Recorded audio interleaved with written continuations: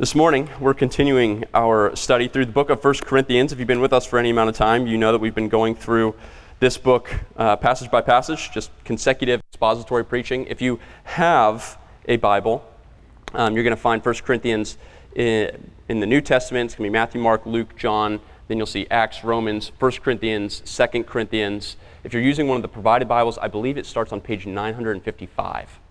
955. And if you don't have a Bible, just consider that one a gift from us to you. We would love for you to take that home, to read it, and to be edified by it.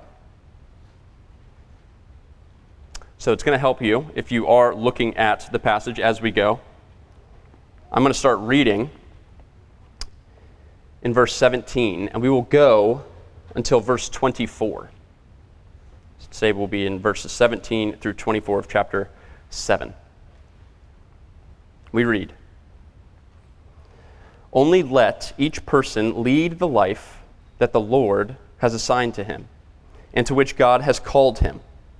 This is my rule in all the churches. Was anyone at the time of his call already circumcised? Let him not seek to remove the marks of circumcision. Was anyone at the time of his call uncircumcised? Let him not seek circumcision. For neither circumcision counts for anything, nor uncircumcision, but keeping the commandments of God. Each one should remain in the condition in which he was called. Were you a bondservant when called? Do not be concerned about it. But if you can gain your freedom, avail yourself of the opportunity. For he who is called in the Lord as a bondservant is a freed man of the Lord. Likewise, he who was free when called is a bondservant of Christ. You were bought with a price. Do not become bondservants of men. So, brothers, in whatever condition each was called, there let him remain with God." Let's pray.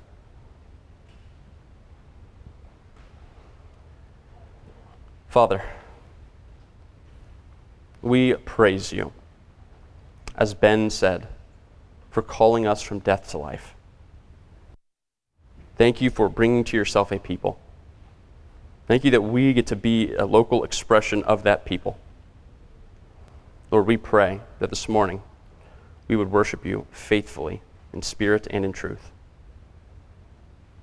Lord, we thank you for the way that you have built your church. You promised to do so in Matthew 16. And Lord, we pray that for as long as you choose to use us, that we would be a faithful example of that church, a faithful model of it. Lord, we pray for other churches. We thank you for them. I pray that they would stand firm in the gospel. Other churches in the area, I think particularly of Proclamation Church in Mount Vernon, and Redemption Hill Church in Galloway, two young churches similar to us. God, we pray that they would preach the word faithfully, that they would guard the truth, that they would be filled with boldness to engage their community with the gospel, and that you, in your kindness, would grant them continued favor in their respective communities. Lord, we pray those same things for us. We pray that as we look at this passage, we'd be satisfied in you with wherever you place us. We ask all this in Christ's name. Amen. So one of the things as you get older, I'm not terribly old, but I've been through enough life stages to know that this is pretty accurate, and I've heard those who are older than me say similar things, is that what you begin to recognize is that, at least in our culture, is that we're always looking to the next thing. We're always looking ahead. So when I was in middle school, I was really excited to get to high school. That's where it's at, high school. And got to high school, man, I really wanted to get my driver's license. Then once I get my driver's license, then I'm free. Well, no, then it's really college. Once I get to college, that's when I'll have my freedom. That's when life will really begin the way that I want it to begin. Well, no, maybe it's when I start my career. Maybe it's I actually have some money in my bank account. Or maybe when you get your own place, find a spouse, or you have kids, and then you need to get a larger space for kids, or maybe it's when the kids move out, and then you'll be able to really enjoy your life. Maybe it's when the kids are easier. Maybe it's when you retire. We're always looking for the next stage, the next phase in our lives. And it's easy to consciously or even subconsciously say, I'll give God more faithful service when he gives me that life stage. God, I'll be more faithful, I'll be more sacrificial, I'll serve you more when you give me that life stage. But you act first. You give me that, and then I will be faithful. And so the main idea for this entire chapter 7, what we stated last week, is Paul is getting at that we are called to serve God faithfully in whatever circumstance he has called you. It's the main idea for the whole chapter. We are to serve God faithfully in whatever circumstance God has called you, whatever life stage you are in. And so last week we looked at the first 16 verses of chapter 7, where Paul addressed those who are married and Paul addressed those who are single. And now this week we look at the social standing of these Corinthian believers, whether it's ethnic social standing or whether it's economic. And so Paul, he's writing here to the Corinthian church, and so there's some context before we jump in. And this church is an early church. It's only been around for a few years. And Paul had gone there. He had preached the gospel. People had responded in faith. So there's spiritual death, now there's spiritual life, and there's a church that's birthed. And Paul receives a report that there's some crazy things going on in this church that you founded. And he has a concern for them. And so he writes to them. And then he hears another report. And so he writes to them again. And this, 1 Corinthians, is actually his second letter to them, even though it's called 1 Corinthians. And Corinth was a very transient city. It was on a prime trading route. And so very transient. It was a cultural mixing pot. There were various religious practices, much sexual immorality. There was a lot of corruption that was going on. And we saw in the first few chapters here several different kinds of problems that Paul addresses. And I'll skim through them very quickly here. So the first 4 chapters, we saw unbiblical divisions. Chapter 5, we saw the Corinthian church tolerating egregious sin, and they were proud of it. We saw in chapter 6, Paul addressed the fact that there were lawsuits going on within the church. And later in chapter 6, we see Paul addressing their desire to justify sexual sin. And then in chapter 7, as we'll see here, there's confusion around marriage, singleness, circumcision, slavery, and then later with engagement and with the widows. And so the theme that Paul is trying to push forward to the church in Corinth, as he was aware of all of these different factions and divisions and problems within the church, the theme that he's trying to push forward is that you as a people need to be united in the Lord Jesus Christ. United in the Lord Jesus Christ. And what we see in this passage is we see the word called used 8 times. So I've titled the message, I don't put a lot of effort into message titles. And so sometimes they're strong, sometimes they're weak. This time it is what it is. And so 8 times you see the word called, and so titled this message, God's High Calling. God's High Calling. And we see it played out in 3 different ways. We see, and you can see this in your bulletin, the 3 different points: a call to obedience, a call to serve, and a call to remain. A call to obedience, a call to serve, and a call to remain. And so that first one, a call to obedience, we're going to look at the first 3 verses there. And so verse 17, only let each person lead the life that the Lord has assigned to him, and to which God has called him. This is my rule in all the churches. Now, verse 17, if you want to know the entire point of chapter 7, it's right there in verse 17. Let each person lead the life that the Lord has assigned to him. And he says, this is my rule in all the churches. This isn't just for you, Corinth. This is what I teach all churches. Each one should lead the life that the Lord has assigned to him. Now, that word assigned could be translated as dealt out, apportioned, distributed. We recognize that God has assigned a life to each of the believers in Corinth. And he's assigned a life to each of us today. God assigns our station in life, which we see here in verse 17. He also assigns our faith. See in Romans 12:3, for by the grace given to me, I say to everyone among you, not to think of himself more highly than he ought to think, but to think with sober judgment, each according to the measure of faith that God has assigned. So Paul's telling them, don't think too highly of yourself. God has assigned your faith. Praise God for it. He's the one who's brought you from death to life. It wasn't you resurrecting yourself. He's assigned our station in life. He's assigned our faith. He's also assigned our influence. If you look in 2 Corinthians, you don't have to turn there, but 2 Corinthians chapter 10, verse 13, we read, but we will not boast beyond limits, but will boast only with regard to the area of influence God assigned to us to reach even to you. So God has put us where he's put us. He's given us the faith that we have, and then he's assigned us with influence where he has placed us. Matthew Henry points out, he says, our states and circumstances in this world are distributions of divine providence. Our states and circumstances in this world are distributions of divine providence. So if you're a Christian in the room, God has given to you, God has assigned you the life that you have. He's assigned you your faith, and he's assigned you the influence that you have where he has placed you, to use the faith that he has given you to influence others, to bring them to Christ, to scatter seeds in hopes that it'll fall on fertile soil. This was Paul's teaching in all the churches in verse 17, and we could just be done right there. But I know you expect me to talk a little bit longer, so I will do so. And I've got a lot more notes. But Paul is essentially getting at, hey, don't begrudge your life. God's put you where he's put you for a reason. Use your life. Leverage it for the sake of God's glory. Let me see in verse 18. Paul illustrates this point he's making with circumcision. So something we need to understand about circumcision is that in the Old Testament, circumcision was a sign of God's covenant with his physical people, Israel. And to be circumcised was an act of obedience. Whenever God would make a covenant, he would give signs as a reminder of what that covenant is. So I had the privilege yesterday to officiate Greg and Lexi Guidarelli's wedding. And part of that marriage ceremony, part of that covenant that was being enacted, was them exchanging signs, rings. And the sign that you were part of God's people in the Old Testament was that each male was circumcised. This signified union to God's covenant people, the ethnic Jews.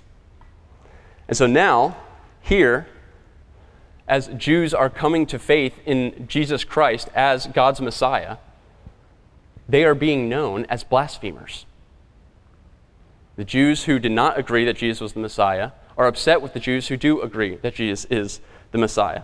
And so some of the Jews were trying to distance themselves from those non-believing Jews by removing the marks of circumcision, which, studying through this, you'd think there's no way of doing that, but in fact, there actually was a procedure to do such thing. And Paul was saying, don't do that.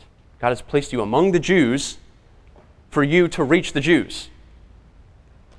On the other hand, Gentiles who claimed Christ as Messiah were encouraged to receive circumcision by the believing Jews, to receive perhaps the full blessing. So one of the things that we like to do is go to the Columbus Zoo. And our family, we have a pass to the Columbus Zoo, and one of the things that our girls love to do every single time is go on a ride. So we say we can do one ride when we go. And what I am reminded of every time that we go, that our pass does not cover rides. So we have to pay to go on that ride. And if you want to go on a ride, if you want to feed the giraffes, if you want to go to the 4D theater, if you want to do various different things, you have to have a gold pass. But the regular pass doesn't get you that. Essentially, what these Jews were saying is hey, yeah, you're welcome to come in, you're welcome to receive God's blessing, but if you want full access, you have the gold pass. You need to be circumcised as well. Then you'll have full access to God's covenant blessing. And so some of the Gentiles were looking to be circumcised. Paul is saying, no, stop. God has placed you where he's placed you intentionally. He's called you and assigned you the life that he has assigned with great purpose. And he lays this out in Romans 2 a little bit more, because I explained the Old Testament sign, circumcision, that was a way of outwardly showing that you were part of God's people. Now in the New Testament, Paul's getting ready to explain this, but I want to go to Romans 2 first. If you want to flip there, Romans 2, verse 28 and 29. So Romans just a few pages back. The big number in the Bible is going to be the chapter, and the little number is the verses. So look for the big number 2 and the little numbers 28 and 29. But Romans 2:28 says, "For no one is a Jew who is merely one outwardly, nor is circumcision outward and physical. But a Jew is one inwardly, and circumcision is a matter of the heart, by the Spirit, not by the letter. His praise is not from man, his ethnic family, but from God, his spiritual family. So Old Testament Israel was a physical people marked by physical outward signs. New Testament Israel is a spiritual people, and the sign is spiritual. Instead of circumcision of the flesh, it's circumcision of the heart. Union with Christ, Jesus Christ being the only Israelite to perfectly fulfill God's law, union with him inherits you perfect fulfillment to the law. And so if you are in Christ, you are seen as a perfect Israelite. God made this covenant with Israel, said, obey my law. They consistently failed. And then he sends his son to be a perfect representative of man. He is an Israelite, and he perfectly fulfills God's law. And so therefore, if you are in Christ, you are seen as one who has perfectly fulfilled the law. And so God's covenant people is now no longer an outward physical people, but it's an inward spiritual people. All those who are spiritually united to Christ. And so your ethnic heritage is what he's getting at with these Corinthians. He said, your ethnic heritage doesn't dictate your ability to serve Christ. Christians are not defined by a common past. We all have various different stories about how we came to know Christ, for those who are in Christ. We didn't all have the same past, but we are united by a common future. Who we will be united with for all eternity, where we are headed. And so regardless of our heritage, we are called to keep God's commands with the life that he has assigned. He says in verse 19, for neither circumcision counts for anything, nor uncircumcision, but keeping the commandments of God. We are called to obey because we are united to the one who perfectly obeyed. And if we are united to him, then we will have a desire to obey God's commands as Christ did perfectly. So God has called you, and God has placed you to make much of his name through you, wherever that is. God has called you and placed you to make much of his name through you. He called the Jews in Corinth to himself so that they may bring other Jews along with them. He called the Gentiles to himself and placed them around fellow Gentiles in order to bring more Gentiles to himself. So brother, sister, view your calling, view your placement where God has placed you as God's good providence. Ask him, if you're not sure how that exactly is in this moment, ask him to help you understand. Lord, how do you want to use me where you've placed me in this job or in these classes or in this neighborhood? How do you want to use me in this church? Ask God for wisdom and guidance as to how you can make much of his name where he has placed you. I wonder how many of you in here feel like your past is keeping you from serving Christ fully. As some of these Jews felt like the marks of circumcision was not sufficient and they wanted to remove those marks, or some Gentiles felt like they needed to have the marks of circumcision. I wonder how some here may feel that their past is keeping them from serving Christ fully. Are you waiting for a certain life stage before faithfully serving the Lord? Maybe when you're done with college or begin that career. Maybe when you find a spouse, have children. Maybe when your children are less needy. I wonder, are you waiting for a certain stage to serve Christ faithfully and fully? Be reminded that Jesus alone has kept the commandments of God perfectly. We are called to, regardless of whatever stage we're in, we're called to obey and called to obey perfectly. Let's be reminded that we are united to the one who obeyed perfectly, and he's the only one. And we will fall. Must confess, must repent, and pursue holiness. But we must look to the one who has completed these things and obeyed God's commands perfectly on our behalf. And so there's a call to obedience on each of our lives. But second, there's a call to service. Look with me in verse 20.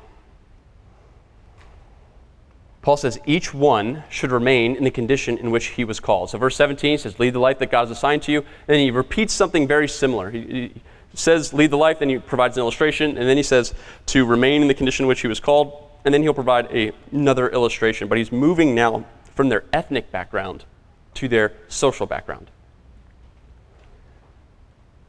Your social status, Paul says, doesn't dictate your ability to live faithfully as a Christian. Your ethnic status doesn't doesn't dictate your ability to be faithful. Neither does your social status. And so he provides these two illustrations. The first was with circumcision, and now he looks at slavery.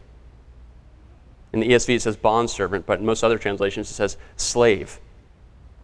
And so I wonder if you're not a Christian this morning and you're reading this, and you see Paul say, were you a bondservant when called?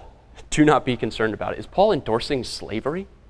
Like, slavery is a wicked thing. Is Paul okay with slavery?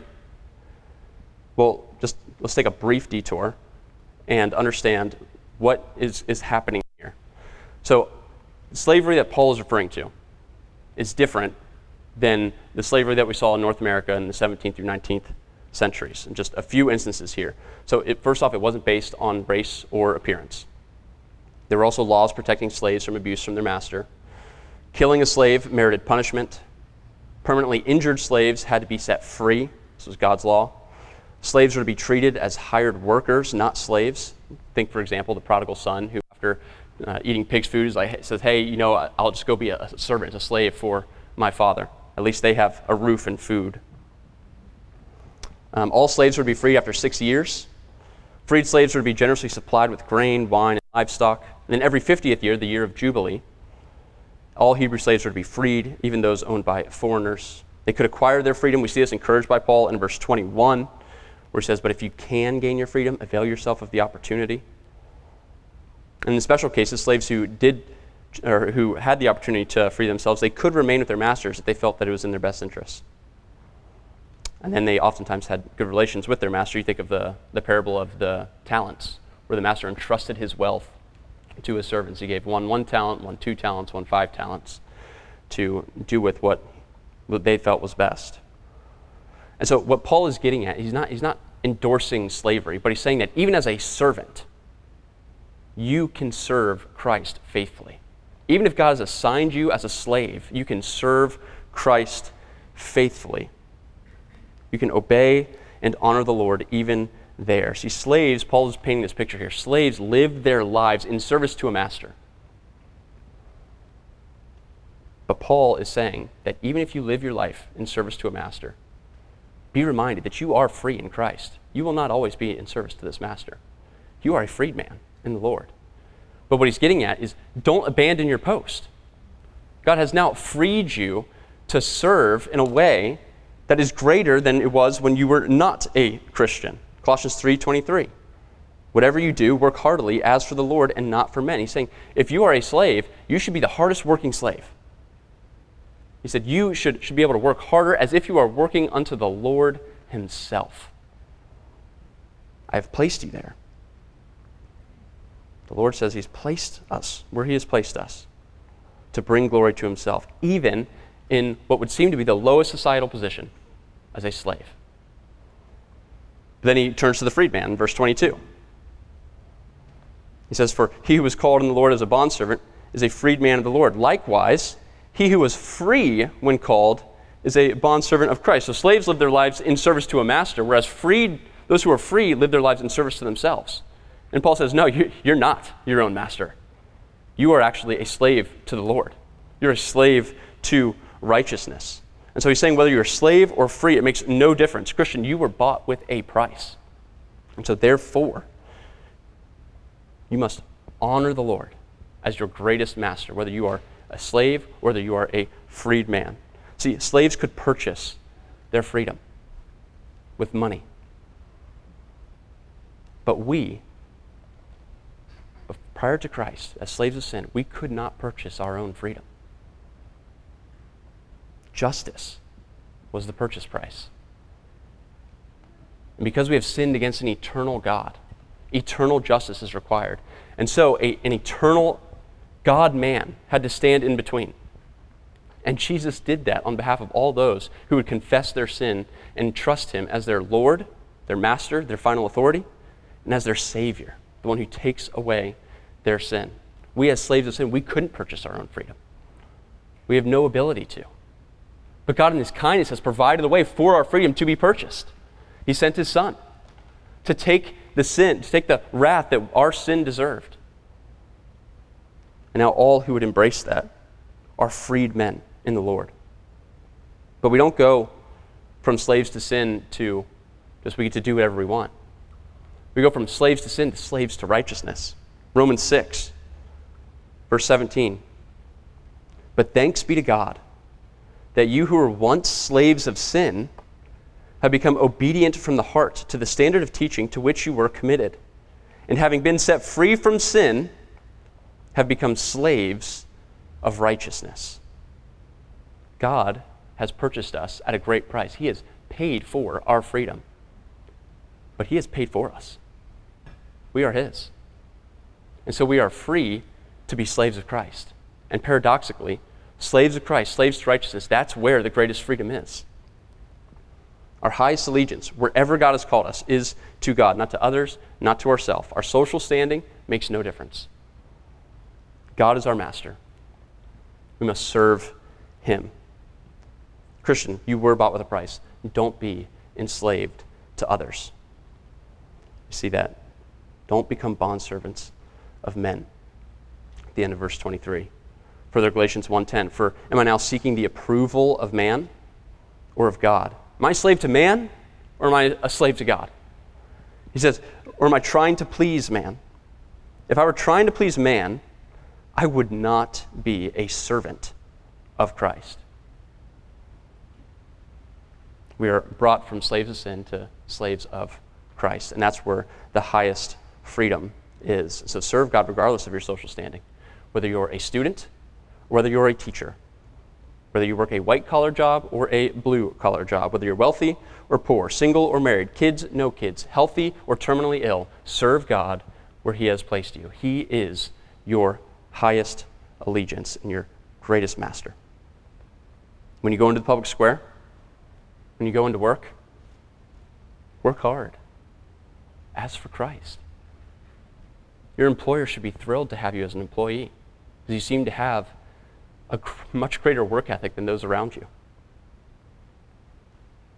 As you head into work or as you head in to do chores, run errands, think about those whom God has placed around you. He's assigned you where He's assigned you intentionally. And He's uniquely gifted you for those unique opportunities to share the gospel with those who He has put in your way. Who do you need to share the gospel with this week? Parents, point your children to the joyful submission that it is to trust God's faithful hand in all circumstances. Show them how good it is to trust the Lord. You might not know what tomorrow holds, but you do know the one who holds tomorrow. Build that into your kids. Remind them of God's past faithfulness. Show them what it looks like to serve God faithfully in all seasons of life, even the difficult ones. Jesus Himself served faithfully, even when it was difficult. If we are united to Him, we are called to serve God even when it's costly. So we see a call to obedience, a call to service, and now in verse 24 we see a call to remain. So, brothers, in whatever condition each was called, there let him remain with God. Look at that closely. God does not just call us to remain. We're not just called to stay put. It says remain with God. Wherever God has placed us, we are not alone. He promises to never leave us or forsake us. Our placement, it can change. I mean, for example, think about those who were called or saved at a young age. So it's not to say that just because you were saved at 13, you should never get a job, or you should never pursue an education, or never pursue family, whatever. It's not saying that your placement can't change, but it is saying to submit every condition to your master.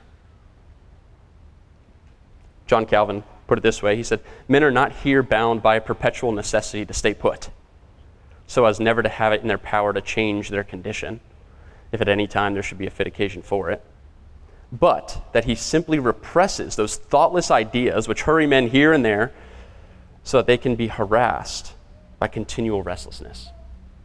He says, hey, don't be constantly thinking about what's next or what other situation would be better. He says, put to bed those careless thoughts that take you into this restless state where you're not content in the Lord. He says, don't be harassed by continual restlessness. So Christians, we're called to God. And many of the Corinthian Christians who were called to God felt like they needed to change everything. I need to leave my spouse so I can be free to serve the Lord. I need to forsake my ethnic background. I need to abandon my employer. Paul says, no, stay put. God has called you from the circumstances that he's called you in, and he's placed you where he's placed you intentionally. It wasn't by any mistake. Remaining with God in the condition he's called you displays trust, not only in God's goodness, but also in his wisdom. So the question pops up, well, what if I'm leading a blatantly sinful lifestyle? Am I supposed to remain in that? Maybe I steal for a living or engaged in prostitution or drug trafficking, etc. It doesn't negate the Bible's call to flee from sin. This staying put, the call to remain with God, assumes that you can do so without grieving the Holy Spirit. It assumes you can still pursue righteousness where you are. If that's not the case, then you do need to leave that place, that circumstance. Another question that might come up is, should I not seek to better my life? Are you saying, Rob, don't take that job, or don't make a move, or don't do what's best for my family? Not saying that, but rather saying go slow. Seek wisdom. Seek God's wisdom. Seek wisdom from others. Ensure that your new circumstance that the Lord may be availing you to walk into, make sure that new circumstance doesn't hinder you from faithfully serving your master and your king. And so, Christian, don't rush to change your circumstance. If you're married, husbands, remind and encourage your family of the goodness of where God has placed you. Count the blessings the Lord has provided. Recount them to your family. Lead them in that way. Wives, help your husbands to recognize the goodness of remaining with God regardless of your condition. Maybe you're here this morning and you're hurting. You might say, I have remained, and things haven't gotten any better. I've tried to remain, and things have only gotten worse. What now? This is a difficult question, but we have to look to the text, and we have to recognize that we're not promised that life will get better this side of glory. We are not promised that. Yet, if we do remain, we are promised victory. This world will give us trouble, but take heart. Christ has overcome the world. Our hope is not in this life, but it's in God. Psalm 39, verse 7. The psalmist cries out, he says, "And now, O Lord, for what do I wait? My hope is in you." Remain in Christ. Don't rush to change your circumstances. Trust God's providence. Be faithful wherever he has placed you. If you remain in Christ, then you are seen by God as having perfectly kept his commandments. See that first point? We are called to obedience. If we remain in Christ, as verse 24 tells us to, then we will be seen as one who has perfectly kept God's commandments and as one who has served God perfectly. Not because we've done it, but because we've remained in the one who has. Our salvation is not based off our works, it's based off the works of Christ. And so whatever circumstance you find yourself in, can you say, verse 1 of "It is well with my soul," this is my favorite hymn for so many reasons, but verse 1, "When peace like a river attendeth my way, or when sorrows like sea billows roll, whatever my lot, thou hast taught me to say, it is well with my soul." Can you say that? Serve God faithfully in whatever circumstance he has called you. Regardless of your social status, trust God where he's assigned you. Obey and serve him faithfully there. Christ Jesus remained where the Father had placed him, even at great cost to himself. And Jesus now, for all eternity, remains at the right hand of the Father, interceding for all those who are in him. And if you remain in Christ, then no matter what your circumstance or no matter what your social status, you remain securely put at the right hand of God the Father, despite whatever your earthly circumstance may be. Let's pray.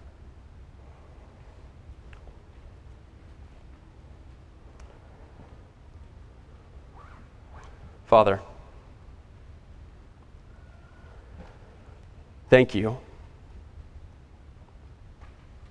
Thank you for your word. Thank you for loving us and caring for us. Thank you for being with us no matter what station of life we find ourselves in. God, we pray that we would be content and satisfied in you wherever you place us. We pray that we would be a people who serve you well and faithfully wherever you assign us. We pray that we be aware of the levels of influence that you have given us, and that we would use that to magnify Christ. Thank you for your Son. Jesus, thank you for remaining, even when we wouldn't have. Thank you for your faithfulness. Help us to press into you, to rely on the Holy Spirit as we go about this week, trying to live faithfully in light of this. We ask these things in Christ's name. Amen.